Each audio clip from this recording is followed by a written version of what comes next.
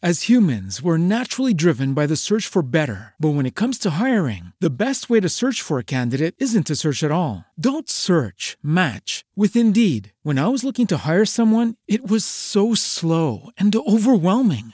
I wish I had used Indeed. If you need to hire, you need Indeed. Indeed is your matching and hiring platform with over 350 million global monthly visitors, according to Indeed data, and a matching engine that helps you find quality candidates fast. Ditch the busy work. Use Indeed for scheduling, screening, and messaging so you can connect with candidates faster. And Indeed doesn't just help you hire faster. 93% of employers agree Indeed delivers the highest quality matches compared to other job sites, according to a recent Indeed survey. And listeners of this show will get a $75 sponsored job credit to get your jobs more visibility at Indeed.com/podcast. That's Indeed.com/podcast. Terms and conditions apply.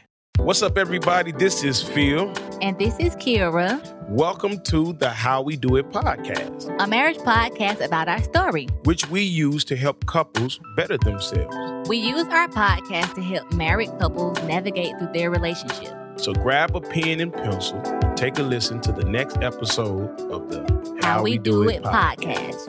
Marriage done our way. Boom. Yeah, I got made fun of because of my hair. I didn't have a perm like everybody else. I didn't need no perm. My hair wasn't nappy like everybody else. You know what I'm saying? So, but they still made fun of me because I wasn't wearing my hair down in wraps. I wore my hair up in like little balls on top of my head.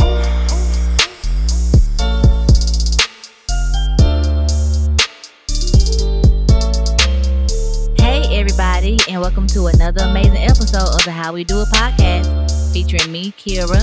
And I'm Phil.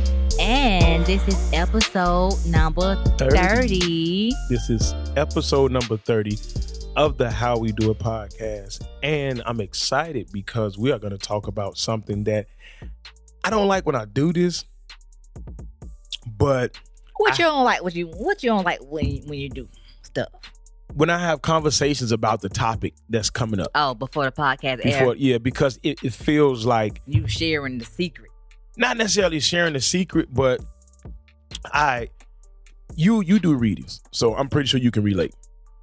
If somebody comes to you and they say, "Hey, Kira, I need a reading, like really, really bad. I got a lot of stuff going on in my life. I need some clarity. I need to know what to do. Can you be like, all right, cool." If they don't talk to you or no one in their circle talks to you, the reading goes as planned. Whatever spirit has to say to you, whatever your ancestors, however it works, I don't know. But however it works, the reading always turns out successful. But let's say the person been calling you all week, telling you bits and pieces of what's going on, information. And then when the reading starts, like, that's because I told you that already. Right. So now I don't really have anything to reveal because we've already talked about it. You see what I'm saying? Yeah. But that's like what I said last week when I told you my sister friend booked the reading, but I was so on point. She thought that my sister had already told me what was going on. Right. So it doesn't feel like it's coming from an authentic place. And I hadn't even talked to my sister. She didn't even know. She suggested, hey, my sister do reading. You should go book with my sister. But when she booked, she didn't tell my sister that she had booked. It wasn't until afterwards I said, "Oh, I read." So JoJo didn't know the girl had booked the reading. She didn't know. She had told her to book it, but she didn't know that she had went on and did it. Oh. Okay. So after I got done reading, I said, I ain't even say her name, but I read your friend today. She said, "Oh, you did?" I told her months ago to book a reading with you. She just not booking it, huh? So she didn't even. The girl thought that. The girl thought me and JoJo had been talking. Yeah, because it was so accurate. Yeah. But that confirms your gift because it's like I didn't have conversation with my sister about you. This is just what spirit is showing me to help you. Yeah, when me and JoJo talk, I don't be talking to her about her friends. I don't even know her like that. I only met her once at Daddy's after Daddy passed away. When she came to the hospital. Okay. She came to the hospice when Daddy died. She's at the hospice building. Mm-hmm, okay, that was my first time meeting her. So we don't talk about her. Yeah, I don't even know that lady name. I don't even know her. Yeah. Like that. But the thing is, that is what I'm talking about. Like, I don't want it to be like the tips and the information that's coming across the podcast is what me and you previously talked about, you know? So the person that I was talking to, I said, I said, I really don't want to talk about this because this is the podcast topic for next week. And the person told me, they said, well, it doesn't matter because I know, because I listened to y'all podcast, you're going to go into it in further detail. So I said, okay, that kind of made me feel good. So today's podcast, ladies and gentlemen, is all about insecurities in a marriage. Insecurities is a huge problem for all of humanity. It is a huge problem because everybody has it. Everybody has insecurities, and we don't know how to deal with them a lot of times. For the majority of the times, insecurities weaken us when they really can empower us. You have a small group of people who take their insecurities and they use them as empowerment to prove people wrong, to rebuild themselves, to restructure their lives, to, hey, I'm insecure about my weight, so they go get in the gym and they look good. Right. I'm insecure about my finances, so I go create my own business or have multiple streams of income. Insecurities can empower you. And if you are, of the right mindset, you will use them as empowerment. But insecurities drown a lot of people. And the majority of the people who drown from these are adults. And so what happens when I am struggling with negative self-talk about myself, a negative belief about how I see myself, and then I get married to somebody who's dependent on me? I'm struggling with I'm not enough. I'm struggling with I have faults and weaknesses. But then somebody says, I'm going to spend the rest of my life with you and then depend on you to be there for me when I have had a history of not being there for myself because I don't feel like I have what it takes to do so, or whatever the insecurities come from. So I feel like this is a really, really big topic because I want to help people, couples, but people in general, get over this and stop being plagued by their own negative thoughts. You know what I mean? And we're going to go over some tips and some facts today about insecurities and just to break down what it is. So when you get into insecurity, if you just break it down to its root definition, insecurities is an uncertainty or an anxiety about oneself or a lack of confidence. So if you get to the root of what an insecurity is, it is basically, insecurity has like three major components, but two of them is definitely the bulk of it. And number one is uncertainty, and number two is fear. Anybody that deals with insecurity, you are dealing with it because you are uncertain about something. How they going to receive me? Do I look good? Are they going to like me? Is it my fault? Am I going to be the weak link? Am I going to be accepted? That's uncertain. Am I going to be able to handle this bill? Am I going to be able to be a good mom, or am I going to be a better dad than my daddy was? That's uncertain. Right. That's the first component. The second component is fear. What if I am not as good as my father was? What if I don't get the job? What's going to happen to me?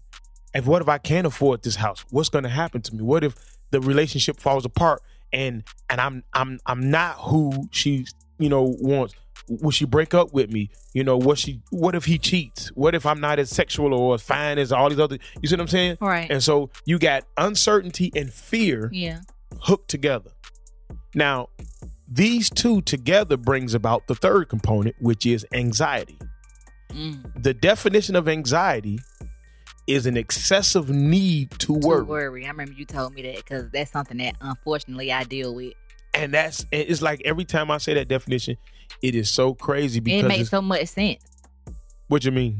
Because as somebody that deal with that I think I've been dealing with anxiety for as long as I can remember. I remember being in elementary school not wanting to go to school because I was afraid that something was going to happen to my mama because she was at home by herself. Was she sick? I was just a mommy's girl. And so Daddy'll be at work and JoJo will be at school. Sandy'll be doing whatever she be doing. So I felt like something was going to happen to her if she was at home by herself. And one day, I think I was in middle school, I came home and the house next door to me had burnt down. Mr. Wheeler house. And she was at home by herself. I was like, oh, what if the smoke had, you know what I'm saying? So I think a lot of my anxiety started from when I was a kid. From like when we used to have tornado drills and stuff like that, because you know how it is in the South. You know, we used to have tornado drills when our weather get real bad, and I know she at home by herself and we didn't have a basement for her to go hide. Right. So I was afraid that something was gonna happen to her and stuff like that. And so you know, I deal with stomach issues sometime now, and it was real bad when I was younger. Because of the anxiety. Because of anxiety. So, and it was crazy that you said that, because I read a quote yesterday that said, if you are depressed, you're living in the past. If you are anxious, you're living in the future. If you are at peace, you are living in the present moment. You are experiencing everything that's happening. So in your present moment, you're at school, you're safe, you're around friends, you're around your teacher, you're doing schoolwork. If you had brought your mind, but it's hard to say that as a child, but I'm going into my meditation class teaching, but when you bring your mind into the present moment and be mindful and present of where you are, it takes anxiety away, it takes depression away. But the fact that you were worried about something that had not happened yet, that's future tense. It ain't been no tornadoes. Ain't nobody robbed your mama's house.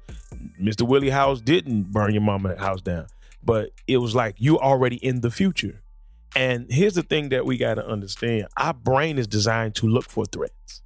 That's why people say, I don't want to be, you ever hear people say, I don't want to think like this. I don't want to be like this. I want to feel good. I want to be at peace. I be like that. I don't like dealing with, like, how you say I always worry about the kids and stuff like that. I don't like being like that. So then the way you deal with that, I'm gonna help you out right now on this show. The moment the key is you have to recognize that you are worried. Because sometimes we have anxiety so much, we don't even recognize we're worrying. It's just so normal to us to worry. Oh, the bills. Okay, well, do I got enough gas in the car? Da-da-da-da. And you start to worry. The moment you recognize or you are aware that I am worrying, stop. Take a deep breath and bring yourself into the present moment. And how do you do that? You verbally say everything good that's happening to you in that present moment. That one time that I had an anxiety attack, and it was odd because I never had that before. You know me, I don't worry about nothing. But this one particular day, I was driving to work, and I thought you were down here in the living room. I was getting ready to go to work. Oh. Because I did my mindfulness technique on the way to work. That's what calmed myself down. I was in the house, worried about bills. And I don't know why, because the bills were paid. You was worried about some bills that's due next month. Exactly. But that's the point. Anxiety is worrying about, not anxiety, but worry. Anxiety comes from worry. It is an excessive need to do it. That's the thing that trips me out. I don't understand, how do you have an excessive need to worry? You know what I mean? But that's it stems from control issues. That's what I think. No, you on point. You're definitely on point, because we're going to get into that.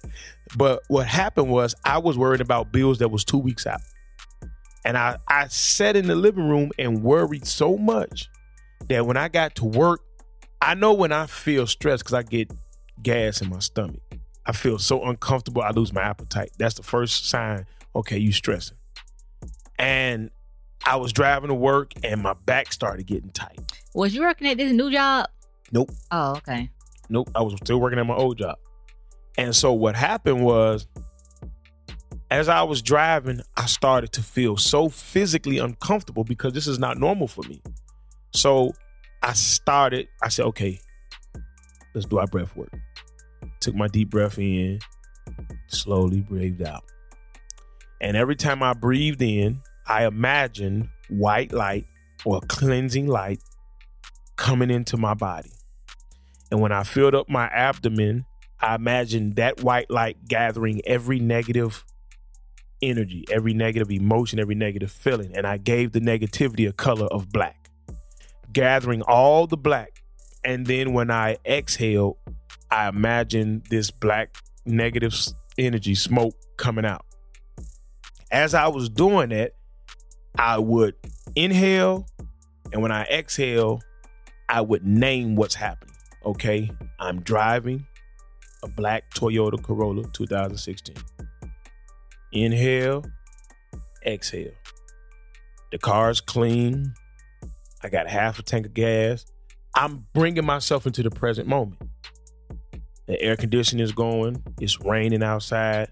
I'm in the right lane. There's an 18-wheeler next to me. I'm merging on I-85. I feel good. I don't feel hot. I'm not sticky.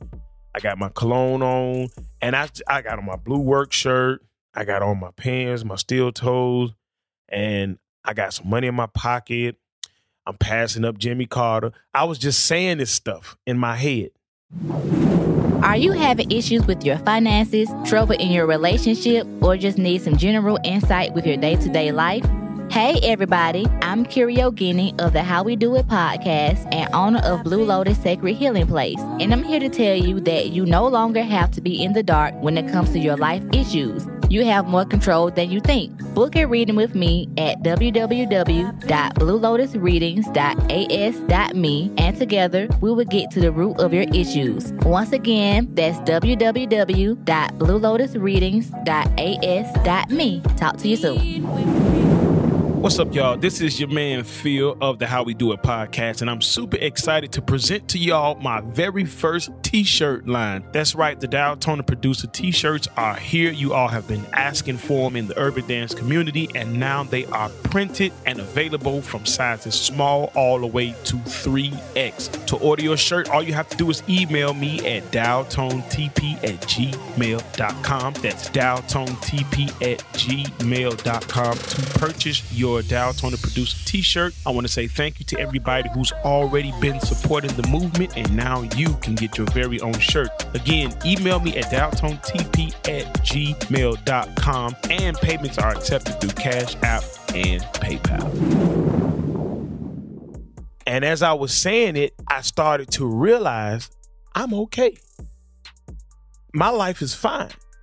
And the longer I did this, when I get happy, I got to hear some music. So I turn my James Brown on at this point because I'm no longer stressed out. So it's like, in order to help you with your anxiety, you number one have to recognize that I am worrying. Once you realize you're worrying, no, I am worrying about something in the future that has not happened. So if that hasn't happened, why am I worrying about it? I hate that. You see what I'm saying? My biggest thing I be worried about is the kids getting sick or something like that. That make me worry. And they so happy, they be playing and stuff. But I don't know why I always worry about that. Because you're in the future. So the answer to your question is not why do you worry? It's what to do when it happens, because we all do it. All human beings have some insecurity, and an insecurity is another form of anxiety. So insecurity has three major components. There's other parts to it, but there's three major components. There's the uncertainty. And because we don't know what's going to happen, or we don't have any control, or whatever the case is, folks start to fear. Oh my God, what if the kids get sick? I don't know when it's going to happen or if it's going to happen. Do they eat the right thing? Are they growing at the right rate? Are they being the right size for their age? Are they maturing and developing? All of these things is uncertain. So that brings on the second part, which is the fear. And the fear now causes you to spring into action. I got to worry. And what does the worry do? Nothing. It doesn't control the outcome. It doesn't make the kids any safer. It just drives you crazy. So if I find out that I am worrying, typically it is about something that I don't have any control over or I'm uncertain about. I applied for this new job. I'm hoping that they call me back because I'm about to quit this other job, or they talking about firing me or laying me off, and I don't know if I'm gonna get this other job. You worrying about stuff that's out of your control. So DeAndre taught me something. He said, control what you can control and flow with what you can't control. If you can control it, do everything in your power to fix it the way you want it to be. If you can't control, that means the universe. This is when I get into my meditation classes, you have to trust the universe, God or whomever you choose to call it, that the part that I don't control, you got. So I flow with it. If they tell me today, hey, bro, we got to lay you off, the average person's response is, oh, my God. They're going to freak out, worry about the bills and their family and stuff. Right. And what did Preston Smiles say? Anytime you're stressing, you're resisting the direction the universe is taking you. So if you find yourself stressing out, you're resisting what is actually being shown to you. Like you have people who are in horrific relationships and they trying to figure this thing out, and you stressed out. You stressed out because you're not opening your eyes to what is present in front of you. The universe is showing you the answer. It's telling you what you should or shouldn't do or what you need to do, but you steady trying to figure this out.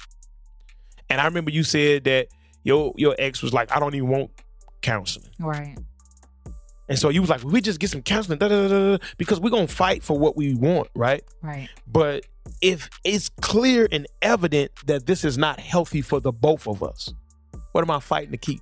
Right.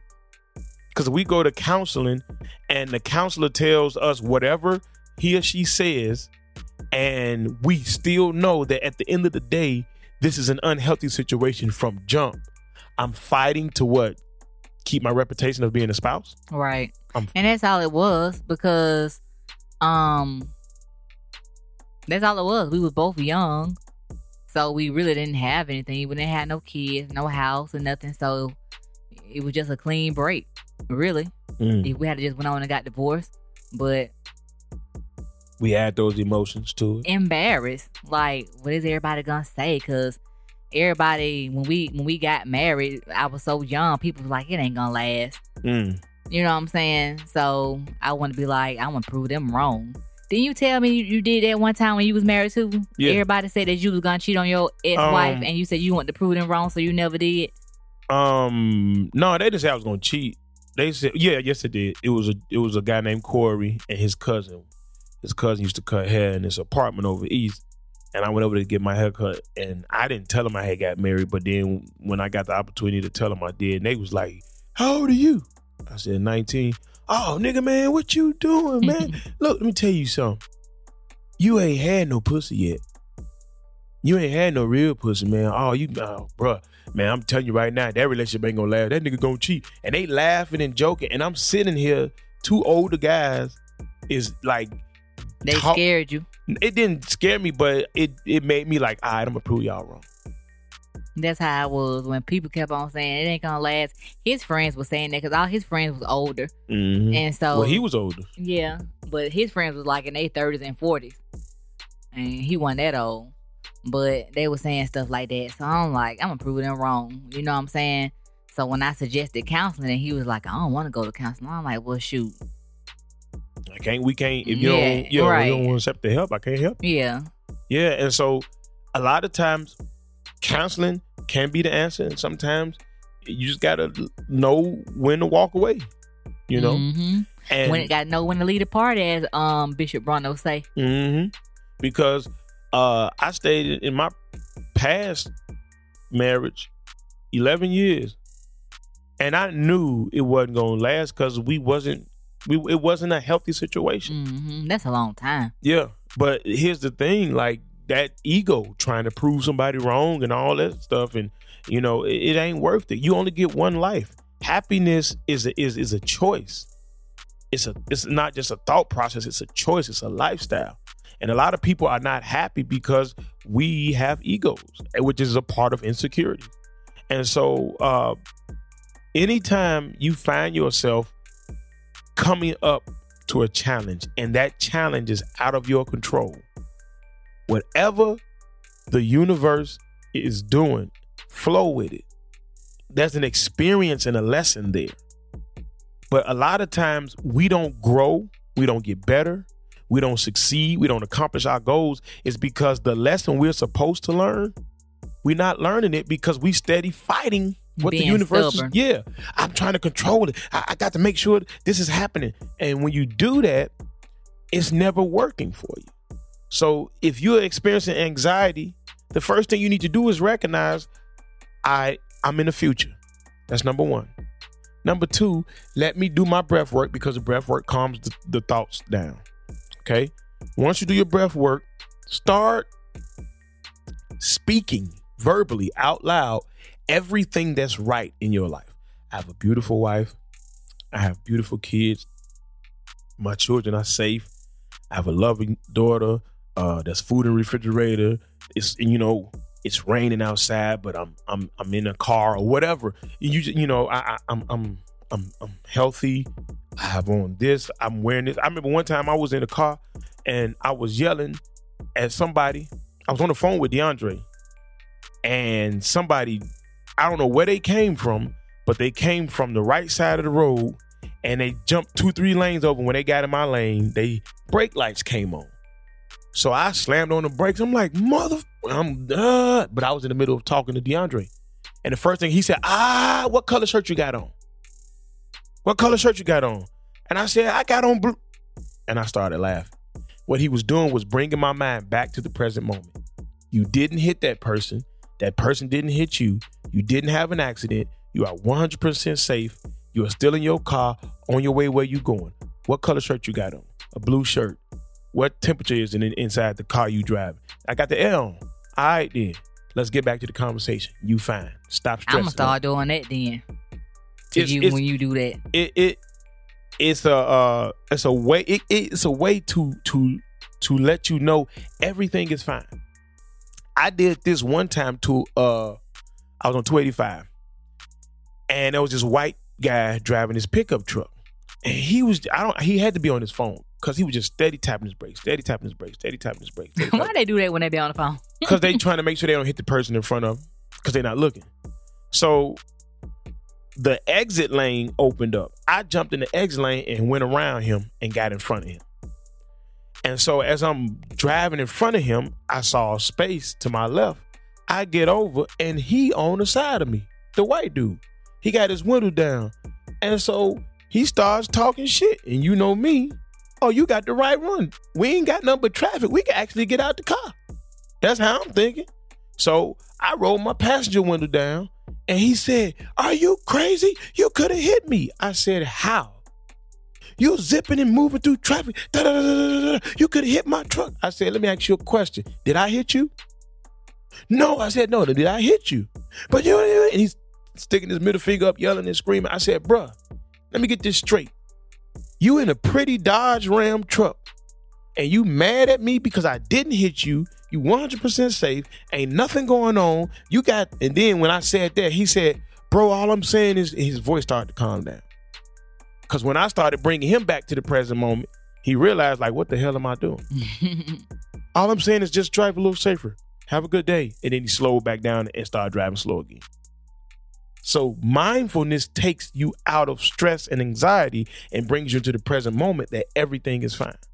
It was like the other day, remember I was at work and the Mexican dude told me, he said, pull over here onto the side of the road.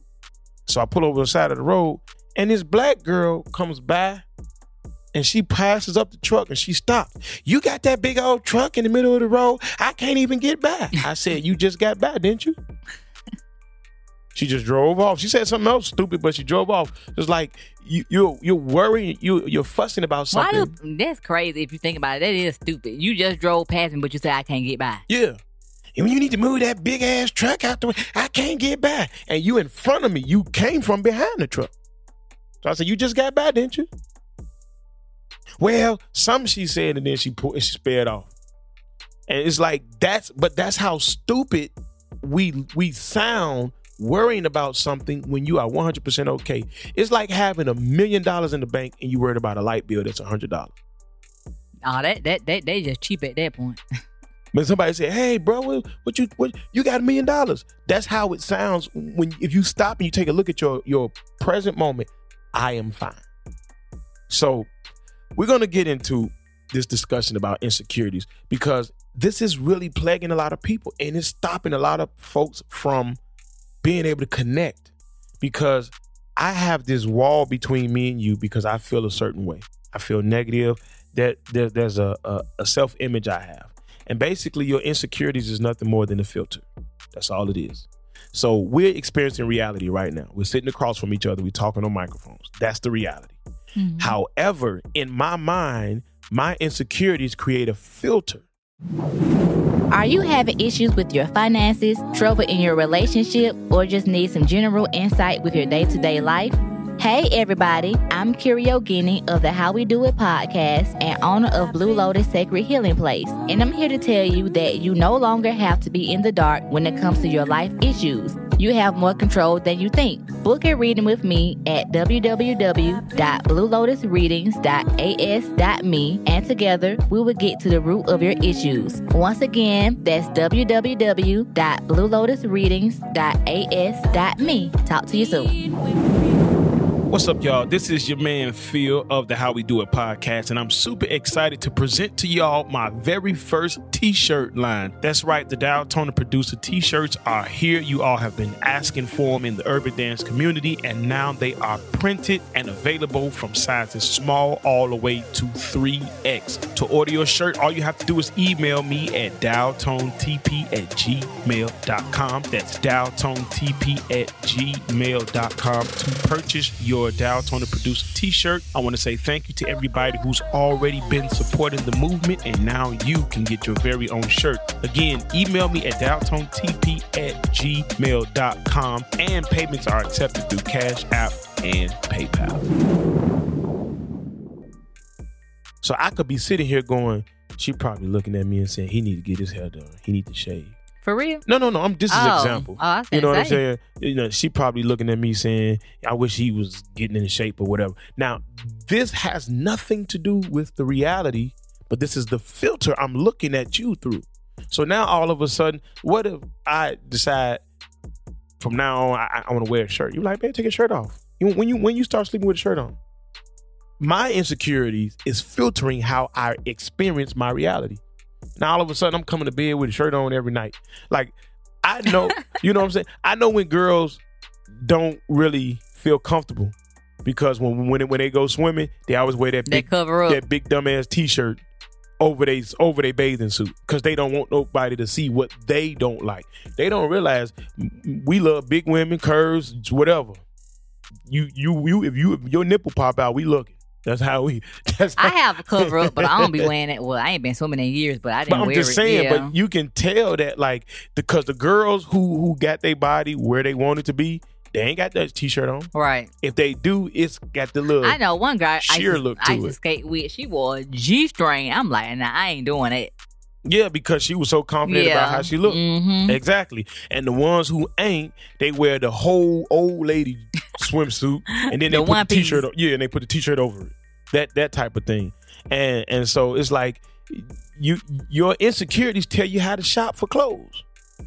Your insecurities tell you how to eat. Your insecurities tell you who to pick friends. And it's all it is a filter that's telling you what to do and what not to do. And it's not real. It's just a negative thought that comes in our head. Now, how do we get the insecurities? This is what I really want to get into. So insecurities come from, and after studying this for the last week or so, insecurities start as a child. Mm-hmm. And it's crazy because the most common insecurity is that I'm different. It's not that it's a good thing or a bad thing. It's just that I feel different from whoever I look up to or whoever I deem to be cool, popular, whatever.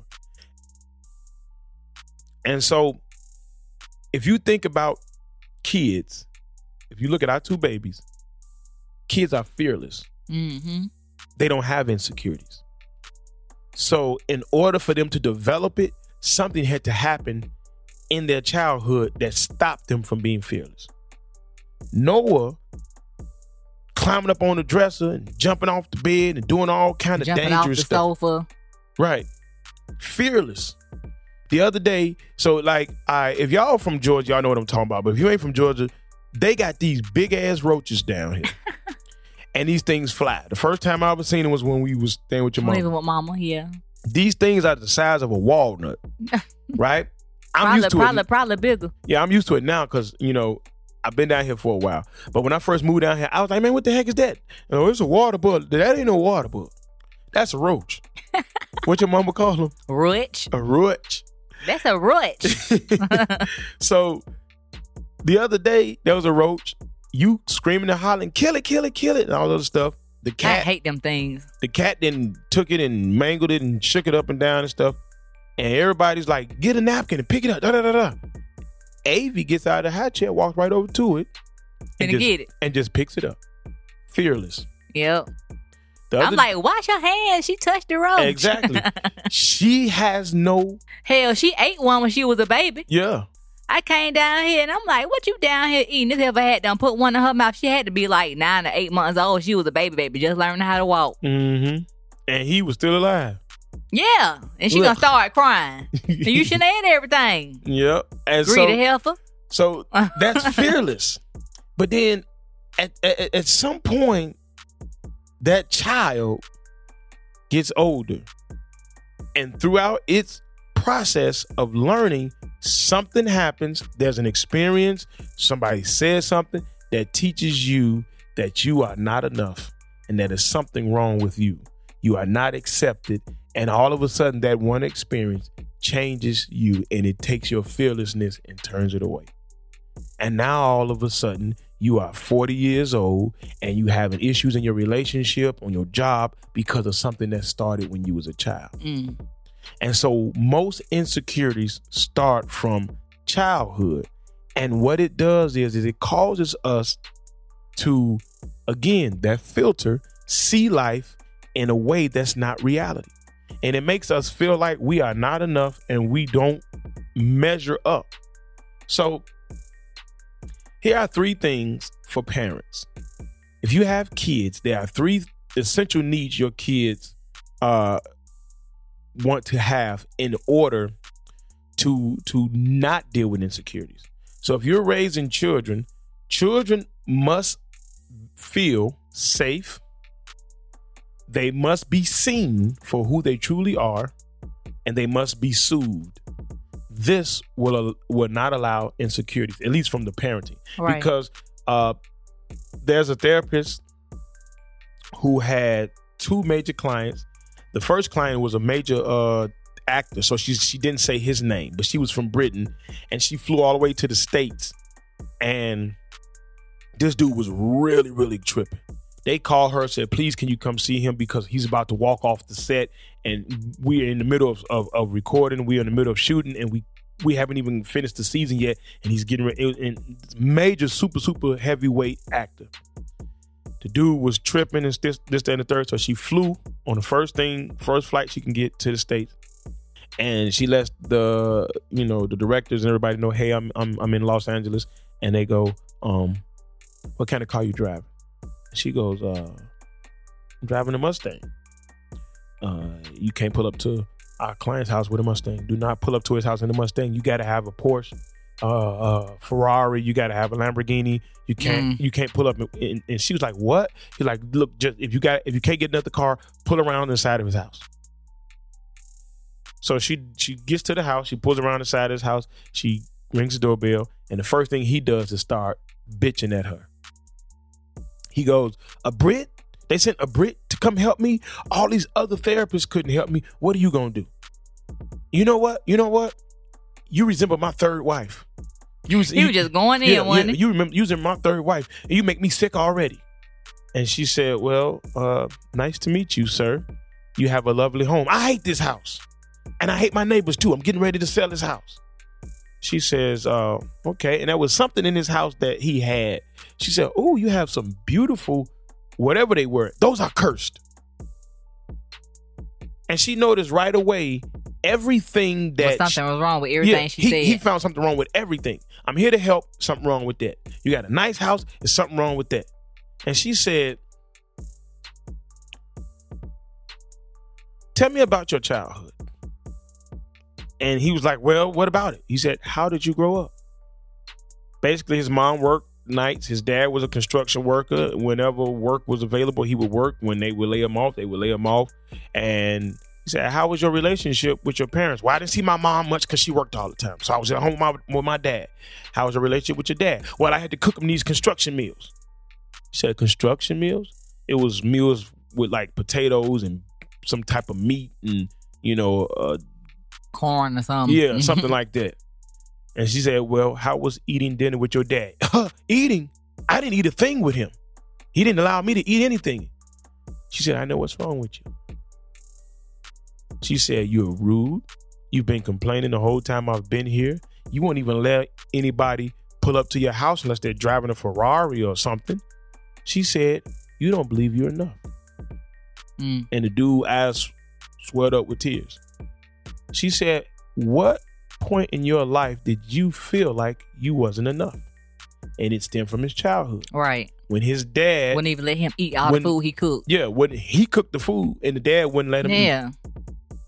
So he took that and carried it all the way. And now he's a successful actor. She didn't say his name to protect confidentiality, but he's a successful actor with this major, beautiful mansion. You got all of these fabulous cars. You got the life everybody wants, and you over here fussing and complaining. You have any insecurities?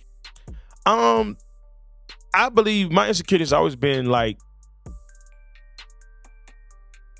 being different. And okay, I give you an example. Like, when you started your business, right? Mm-hmm. Everybody to this day was flocking to you. Like, oh, I want to read it. Oh, I want to read it. And you didn't even want to do your business. You just like doing readings because it was a gift. Like, I study business. I know what it takes to run a business. And I'm working harder than you.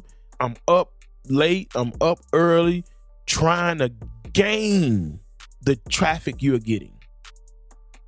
And it made me feel like something was wrong with me.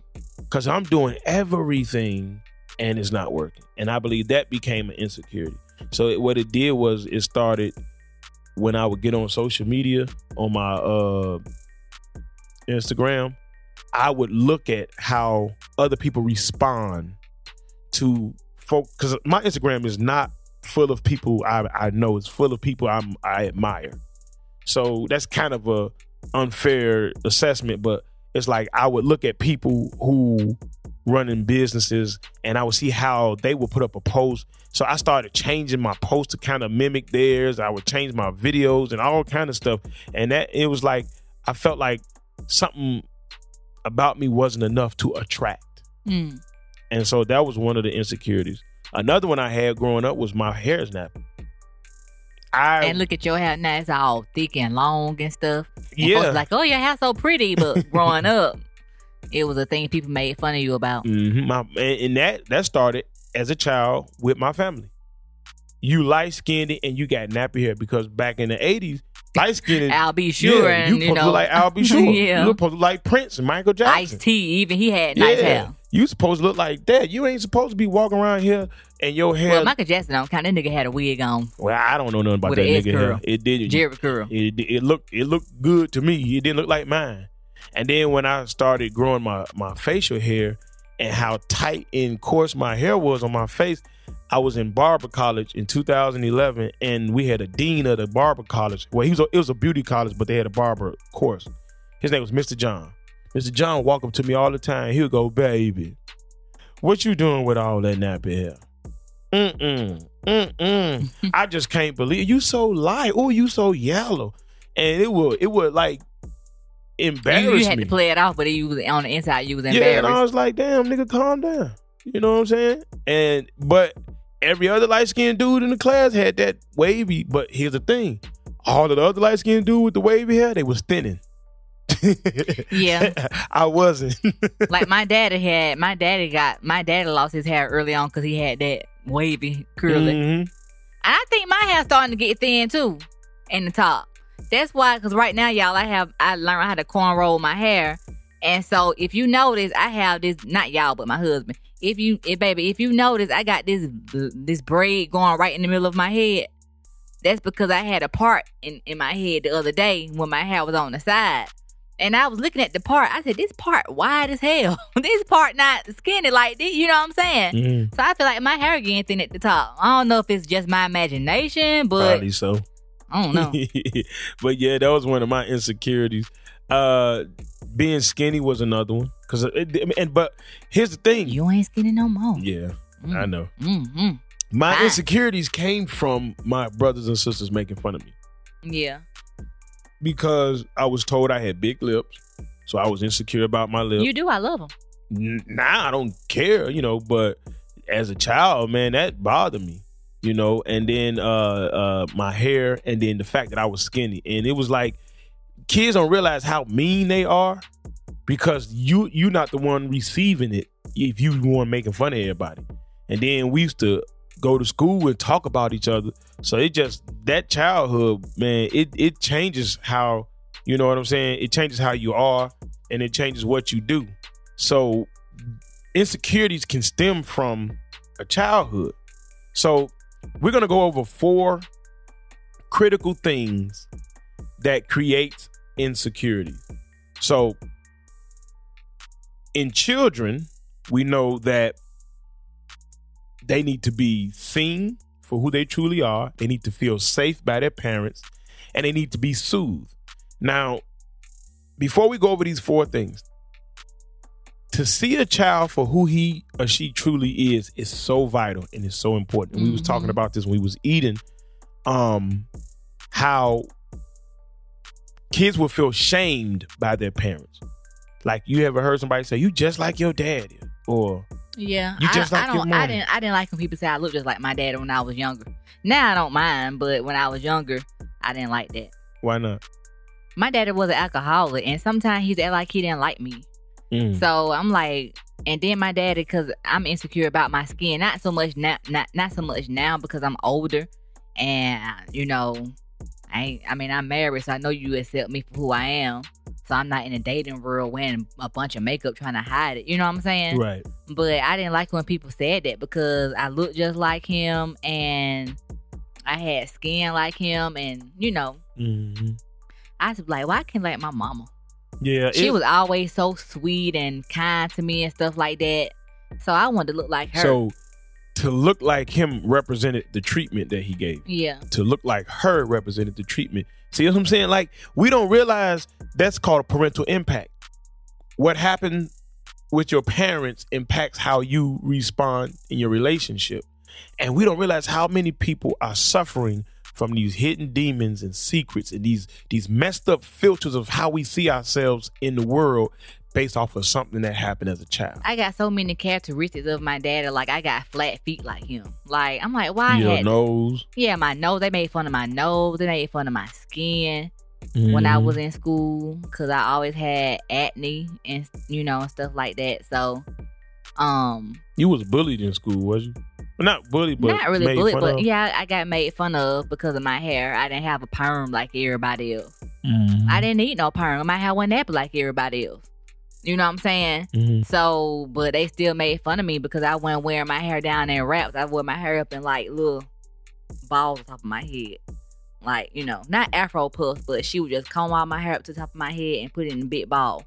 Oh, okay. People made fun of me because I wore my hair like that. Stupid stuff. You know what I'm saying? Because I wasn't wearing the head full of weave. Like, those weave ponytails girls used to wear back in the day when Aladdin and stuff came out. People would start wearing them long ponytails. I wasn't wearing my hair like that. Yeah, and that's why I said kids can be very, very cruel and disheartening towards another student, friend, or whatever. I remember this dude. We was in Spanish class. Senorita Wyndham. I remember her class. We was in the 7th grade, maybe 6th. I don't remember.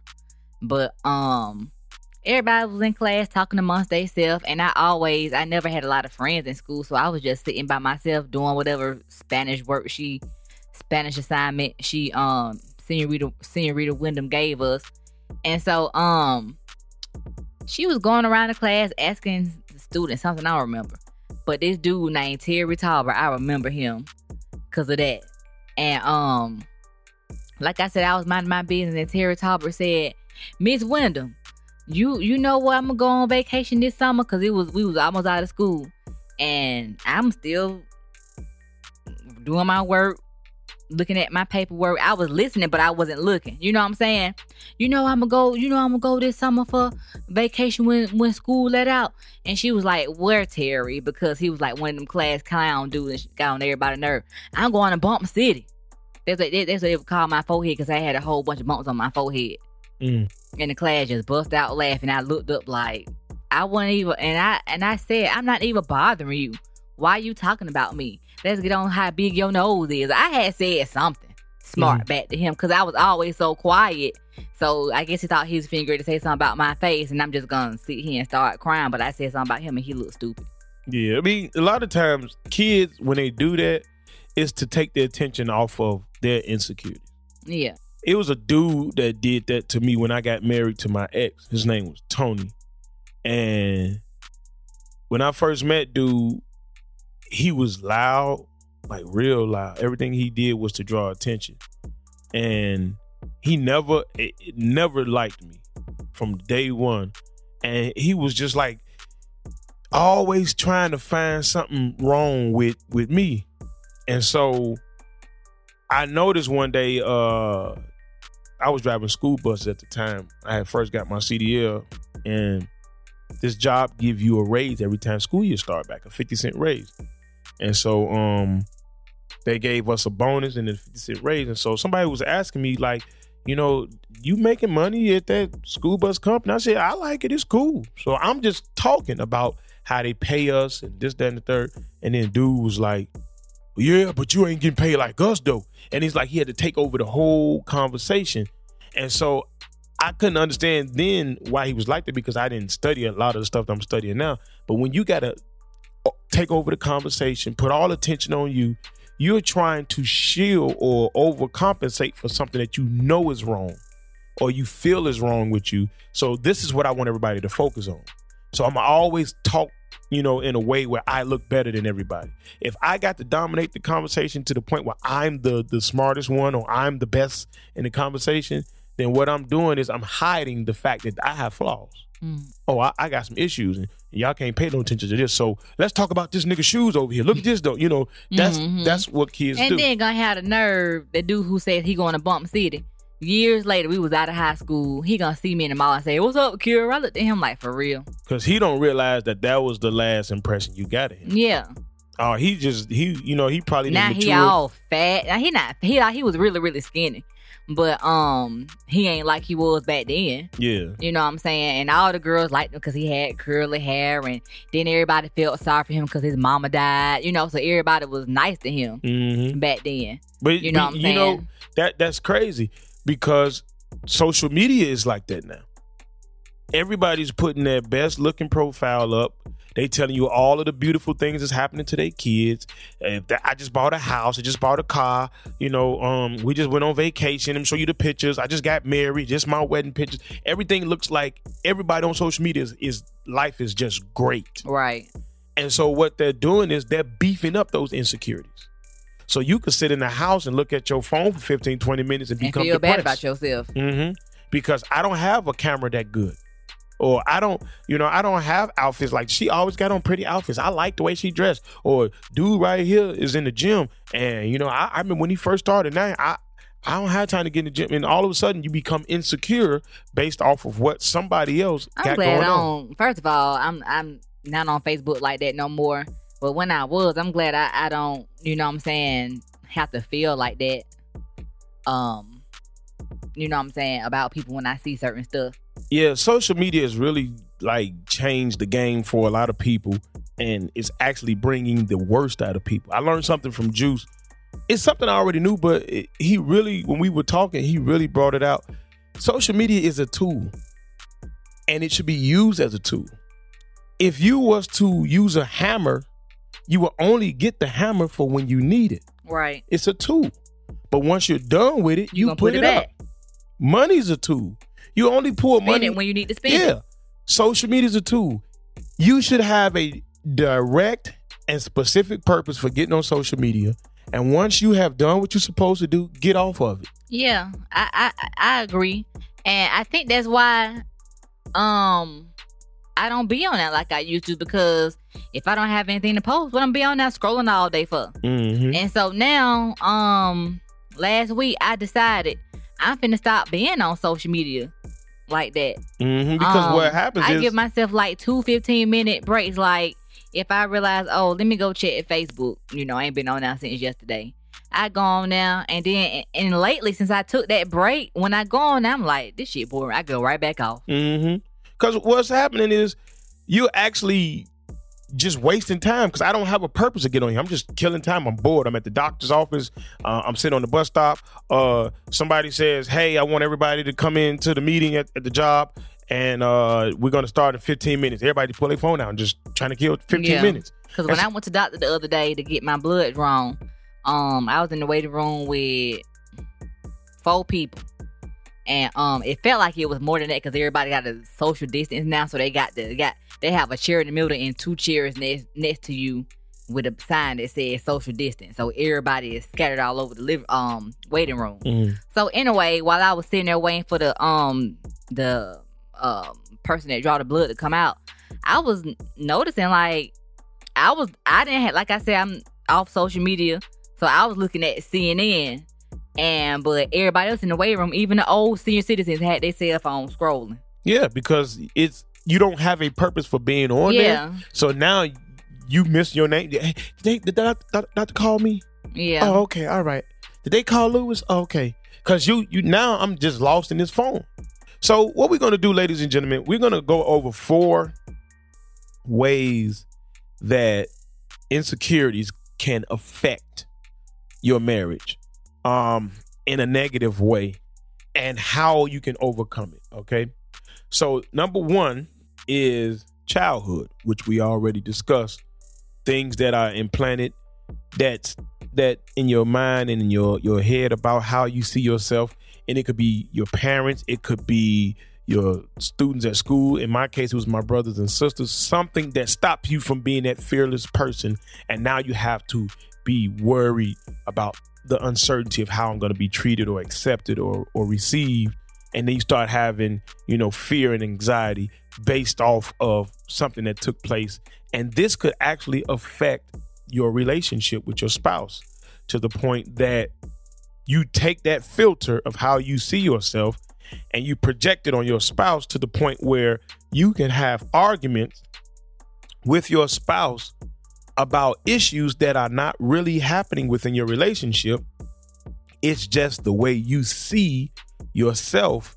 And all of a sudden you look up and you are bickering back and forth with your spouse based off of something that stemmed from your childhood. Okay, babe. So I'm going to let you go over tip number 2. Okay. So tip number 2 is past relationship issues. Many partners don't know how to react to a loving relationship, a partner showing them empathy, support, and genuine love because of trauma from previous relationships. Mm-hmm. So number 2 is basically your relationship could be contaminated with insecurities based off of something that has happened in the past. Yeah. And I've been through that, where your partner don't know how to receive supportive treatment. They don't know how to receive you loving them the right way. And they'll make you believe it's you. Yeah. And they'll do things to sabotage the relationship. Is because I have been hurt. I received a traumatic experience in a prior relationship that makes me feel like this is going to happen again. So again, what is insecurity? Uncertainty, fear, and the need to worry. So now I'm going to bring those insecurities from that relationship here. And now I'm not equipped to handle a loving relationship because of the filter. Remember, insecurity is just a filter that changes how you perceive reality. So we're going to move on to the 3rd one. Number 3 is ego. This is really, really big. Ego is to be focused and so consumed on yourself that you forget about your partner. You are so focused and so consumed with yourself that you forget about your partner's needs. You forget to support your partner, and you disregard what they have going on in their life because you are so consumed with your own fears of not being able to satisfy them because of your ego. I think I dealt with that. Really? Mm-hmm. when it come to you because we talked about our sexual relationship in our previous episode, and we getting better now, but I be so consumed with I'm so tired, you know what I'm saying, that I forget like you have needs too. Well, it's not so much as just being tired. When it comes to ego is I have to be validated. I have to be assured and confirmed that I am the man, or that I am right, or I am doing it the right way, or I am good. So what happens is, I'll give you a prime example. A lot of mothers do this. Mothers set the tone for how the children are supposed to be raised. All mothers don't, but a lot of mothers do. The baby needs to have their medicine. They need to do this at this time. They need to be asleep at this time, blah, blah, blah, and they need to do it this way. Because ego says, I am the mom. I have the connection and the bond with the child. I'm right. And then all of a sudden, the mom goes to work or goes out of town or whatever, and the daddy is doing it completely different, right? And so when the mom comes back, did the baby have so-and-so? Oh, no, I ain't get to it. I forgot. See, this is what I'm talking about. This is why I can't leave the baby with you, blah, blah, blah. So you're completely... Are you inadvertently talking about us? You ain't been out of town? But when I go to the store and stuff. Oh, I ain't worried about you when you go to the store. Them kids have fun. I just think they be all dirty when I get back. Whatever. They be having fun. Them kids be happy. Ava be all pissed down her leg and stuff. The thing is, it's like, that's ego. I have the right formula for how things supposed to go. And I'm so consumed with how I see things going that I disregard your needs. So, again, the house looks like how I want it to look, but I'm married. You see what I'm saying? Mm-hmm. That's ego. I don't ask you nothing about what do you want. Like, this is us. You will do this. You will want something and then ask me what my opinion is. Well, you the one wanting it. I don't care. That's how I see it. I was just thinking I was asking your opinion about stuff and you said it. Yeah. You would ask my opinion about something you want, but it's not something that we both said, oh, we want. Because most women are the caretakers of the house and they set the tone, they design and da-da-da-da-da and all this stuff. And then you got relationships where the man is doing it. And he ain't asking his wife what she want or how she feel. That's ego. And the reason why he's dominating it like that, because he's trying to prove to himself that I got this. That I know how to take care of a house. I know how to keep my kids in line. And you're so busy trying to meet a need in your mind that I am a good parent, that I am a good husband, that I am a good mom, that I am completely shutting out all your ideas and everything that any input that you may have, I will not listen to it because I want to prove to myself that I'm doing the right thing. That's ego. And what happens is you end up finding out that this is driving a wedge between you and your spouse because I'm so busy trying to control everything that I'm not listening to her. I'm not considering her. I'm so busy trying to control everything and make sure I got the knowledge of how to do this. Okay, let me do my thing. You let me. I got this. You saying this to your spouse. Both of y'all in it together. Yeah. You know what I mean? So ego is number 3, and this is an insecurity that actually drives a wedge between married couples. Number 4. The partner's behavior. If your partner is staying out late talking to the opposite sex all the time in a disrespectful manner and flat out disrespecting you, that can cause insecurities. So insecurities can develop within the relationship. That happened to me in my last marriage. Mm-hmm. What? Talk about it. You just looking at me. Can't nobody see you? No, but everybody know the movie ATL was made at the skating rink down here, Cascade. And so me and my ex-husband, all of our mutual friends was extras in the movie. And so I was lame, so I didn't know the movie was getting made for a long time till he came home one day and said, T.I. done making a movie at the skating rink. I said, oh, okay. We should go be in it. We got paid $100 a day or something like that. So we got paid pretty good. But anyway, he would act normal to me at home. You know what I'm saying? But as soon as we get down at the rink around all these celebrities and stuff, he didn't know me. So that made me feel like You know, he down there with Lauren London, and you know what I'm saying, because he was actually in one of the skate groups in the movie. So he down there in everybody's face, and I'm just a regular old extra. You know, that's how I'm thinking. Right. So I feel insecure because, you know, they got makeup artists, so all the girls look extra. You know what I'm saying? Pretty and stuff like that. So we just an extra. So when you an extra, you don't have special makeup and outfits. You just in the background. But everybody who he was around was in the trailer and like the little mobile homes and stuff. They was like getting pampered and special attention. Yeah. So I feel insecure because I'm like, at the time I'm thinking I'm your wife and you treat me like this. Imagine how it would be if you won a dang on in a skate group or whatever. Right. So yeah. Yeah, I've had that happen. Not so much to the point where I felt insecure, but it made me want to get the hell on. I'm glad you never made me feel that way though. You know, I mean, I know how it feels to be made feel to be made to feel like something is wrong with you. You know, and so this is another form of insecurity that actually develops within the relationship. So to recap, you have insecurity that can start from when you're a child. You got insecurity that can come from a past relationship that will cause you to not be able to know how to receive the proper treatment of a new relationship.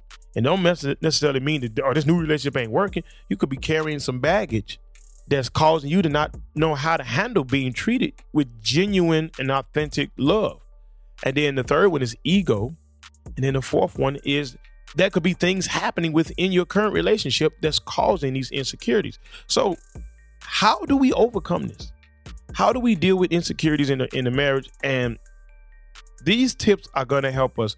The first thing you want to do when you're in a situation where you are experiencing insecurities, you want to understand that these insecurities are critical inner voices. And what these critical inner voices do is criticize. So it's just like when we were talking about anxiety. Once you start to hear these inner voices, you must note and be aware that this is a critical inner voice. It's not me. It's a critical inner voice.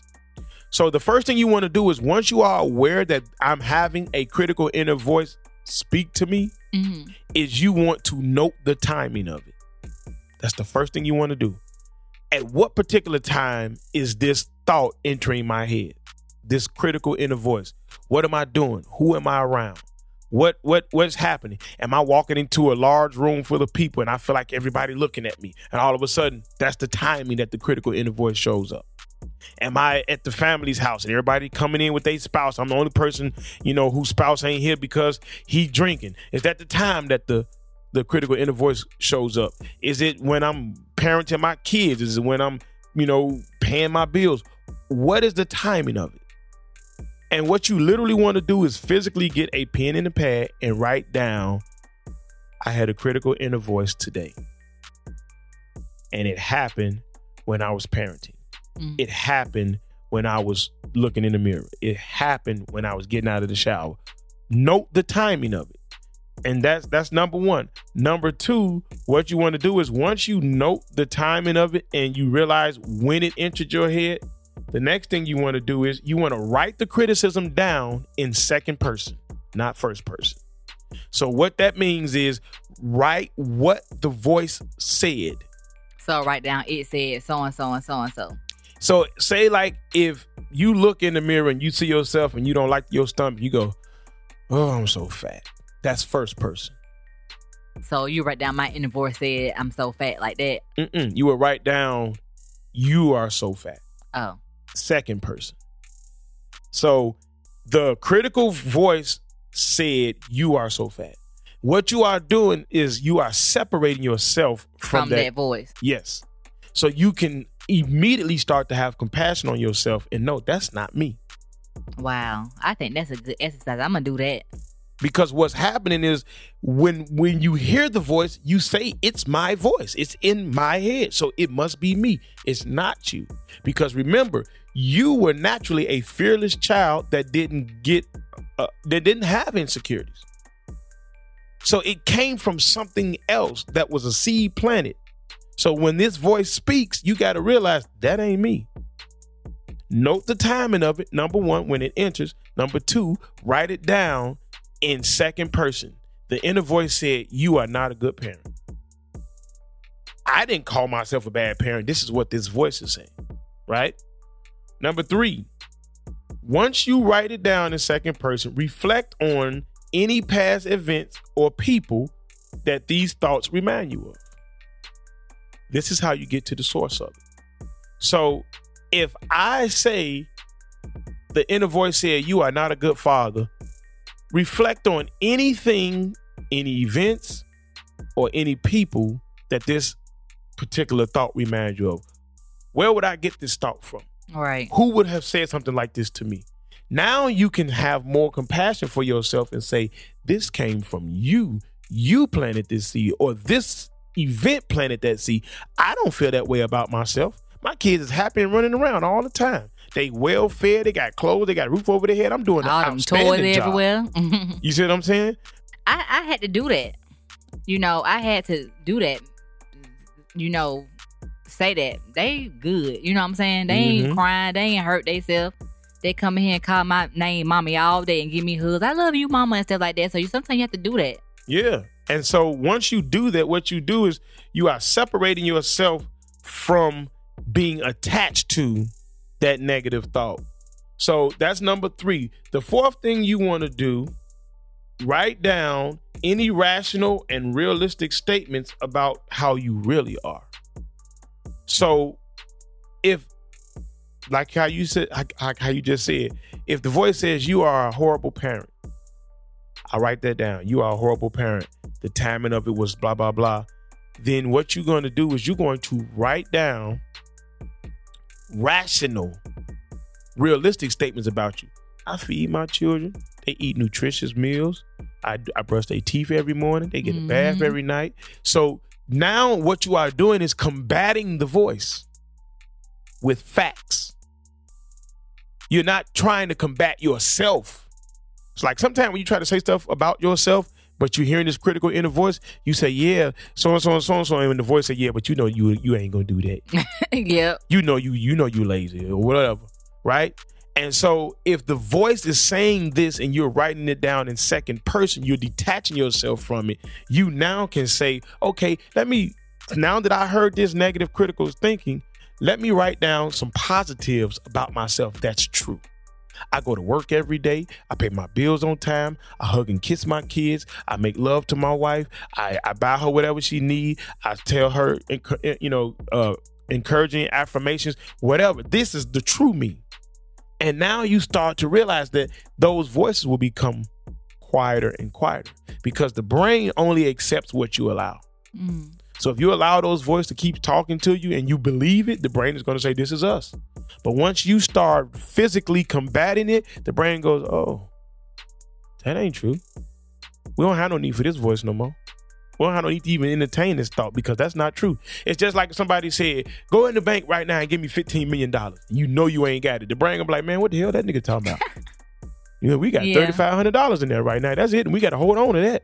You know what I'm saying? So it's like the brain will do the same thing. And this is what I was telling you before when I was telling you the way you deal with sickness and disease and all of the other things is through information.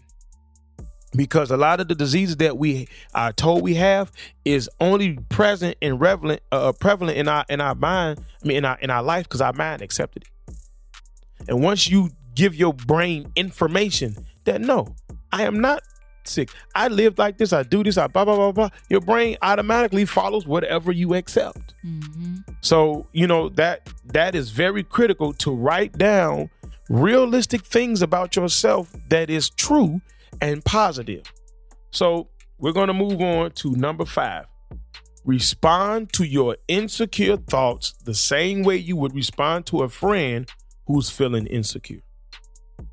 See, the crazy part is if your friend started saying stupid stuff about themselves like, nobody love me. I'm like, girl, what you talking about? Exactly. You will respond to them in an encouraging way. Yeah. You will uplift them. But when we say it to ourselves, we just accept it. Yeah. So I do that. And I thought I was crazy for doing it. I'll say something to myself and I'm like, girl, shut up. You know so-and-so and so-and-so. Mm-hmm. That's how I talk to myself sometimes. So you're supposed to do that. Mm-hmm. Oh, so I ain't crazy. I'm for real. I'm like, man, I'm crazy as hell. I'm up here cussing myself out and stuff. I ain't say cuss yourself out. Not like that. But I'm like, girl, shut up. You know so-and-so and so. You tripping. That's how I talk to myself inside. You know how I talk to you like, Phil, shut up. You know you fine or whatever. Mm-hmm. I do myself like that when I say something about my hair. Like, girl, you know your hair look good. Shut up. This shit long. It's soft. You know what I'm saying? You tripping. I'm like, oh, okay. To myself now, I'm like, I'm crazy. Like, so that's how you overcome. Those are now that may be some deeper, techniques that some of us need to indulge in. But those are 5 quick, easy tips you could use to combat your insecurities. And what will happen is eventually you won't have them anymore. So we're going to recap real quick before we wrap everything up. There are 4 things that really plague a relationship when it comes to insecurities. And those 4 things are childhood. Could be the root cause of it. It could be a past relationship. It could be ego, or it could be something that your partner's doing through their behavior. So if you are dealing with that in your relationship, here are 5 tips you can use to overcome it. And those 5 tips are, number 1, note the timing of it when it first enters your mind. Number 2, write down the criticism in second person to separate yourself from the criticism. Number 3, reflect on any past events or people that this may remind you of so you can find out the source of it to further distance yourself from that critical thinking. Number 4, write down rational and realistic things that is true about you that's positive. That is the complete opposite of the negative criticism. And number 5, respond to the criticism as if you were responding to a friend you were trying to uplift or motivate. I like that last one because I do that anyway. So hopefully something was said today that will allow you to start the healing process within yourself and within your relationship with your spouse. One of the things I will say that I did learn when I was studying the therapist from Britain, almost every criticism, every insecurity is basically wrapped up in a few words. I'm not enough. And most people who feel like they are not enough, they look for things to confirm it in their everyday interaction with other people. So if you are feeling like you are not enough, these are some tips that can help you realize that I am enough. Because if you all come back to your present moment and you look at everything that's going on in your life, you'll realize everything is really, really good. Even if I'm living in a poverty-stricken situation, you got health in your body, you got a roof over your head, you know what I mean? It might not be the best, but you ain't homeless, you ain't out there on the street. Yeah. If you listen to this podcast, you are doing really, really good. You know what I mean? And so your life is way better than what you believe it is. And you got to give yourself credit. And the last tip I'm going to add is celebrate your small wins. That will help you feel less insecure. Because think about it. I'm a Chicago Bears fan from Chicago. We 4-1 right now. We won 4 games and we lost 1. We don't have the best quarterback situation. We don't have a high power offense like most of these teams like Seattle and, Green Bay and all these other teams. And so the Falcons are just playing. The Falcons actually has a high power offense. They just make a lot of boneheaded decisions. They actually can put points on the board.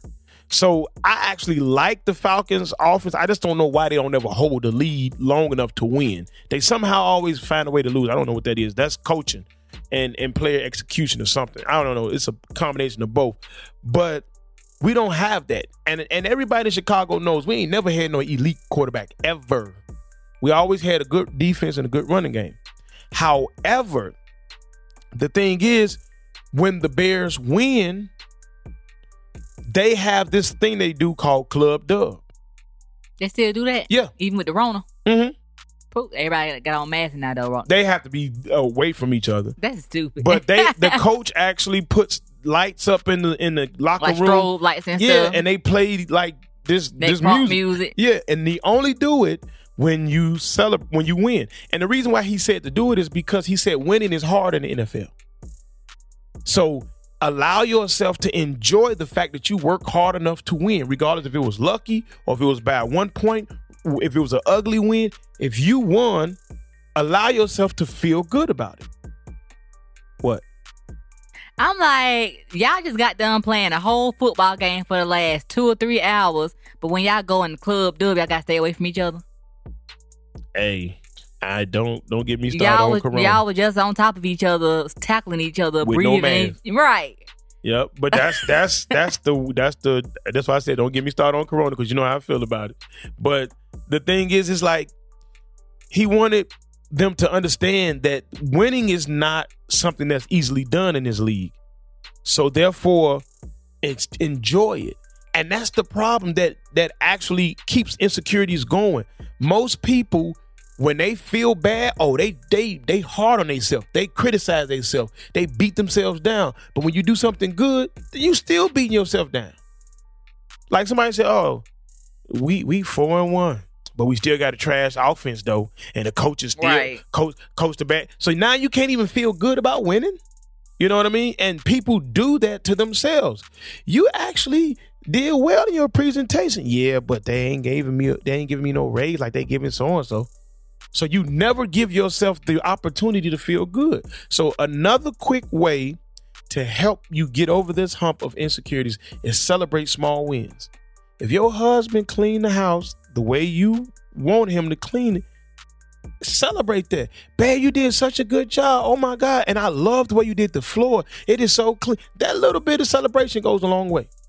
If your wife did something that you feel is wherever you wanted her to be in a relationship, or she did something the way you like it, celebrate it. Babe, come here. This lasagna, oh my God, it is so fat. Man, you put your foot in this lasagna. That little bit of celebration makes her feel more confident. I can satisfy my man in the kitchen. I can cook. He loves how I cook. You know what I mean? If you want to take it further, take it further. You know, your man did something, go suck his dick later or something. I'm serious. Like, you laughing, I know you serious. But it's like, do something to celebrate that occasion, and all of a sudden you start to feel more confident. You know what I mean? And instead of insecure. And I think that insecurity comes from the fact that we spend so much time constantly not giving ourselves credit for the small things we do. So that is the 30th episode. Yep. Of the How We Do It podcast. 30 weeks. And we are so excited to continue to keep bringing you all this information. Today's episode was a long one, but I think everything is necessary and needed to be said.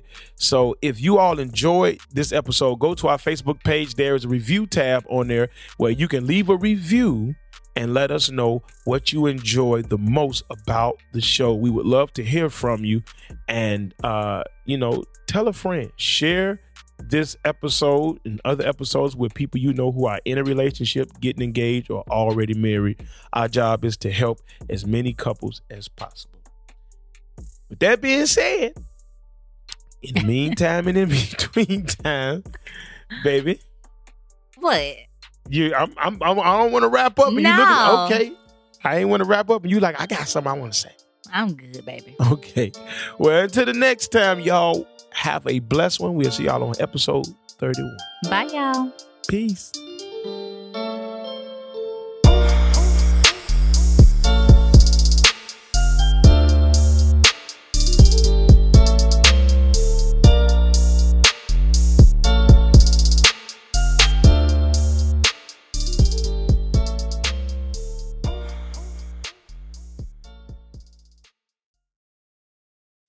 As humans, we're naturally driven by the search for better. But when it comes to hiring, the best way to search for a candidate isn't to search at all. Don't search, match with Indeed. When I was looking to hire someone, it was so slow and overwhelming. I wish I had used Indeed. If you need to hire, you need Indeed. Indeed is your matching and hiring platform with over 350 million global monthly visitors, according to Indeed data, and a matching engine that helps you find quality candidates fast. Ditch the busy work. Use Indeed for scheduling, screening, and messaging so you can connect with candidates faster. And Indeed doesn't just help you hire faster. 93% of employers agree Indeed delivers the highest quality matches compared to other job sites, according to a recent Indeed survey. And listeners of this show will get a $75 sponsored job credit to get your jobs more visibility at Indeed.com/podcast. That's Indeed.com/podcast. Terms and conditions apply.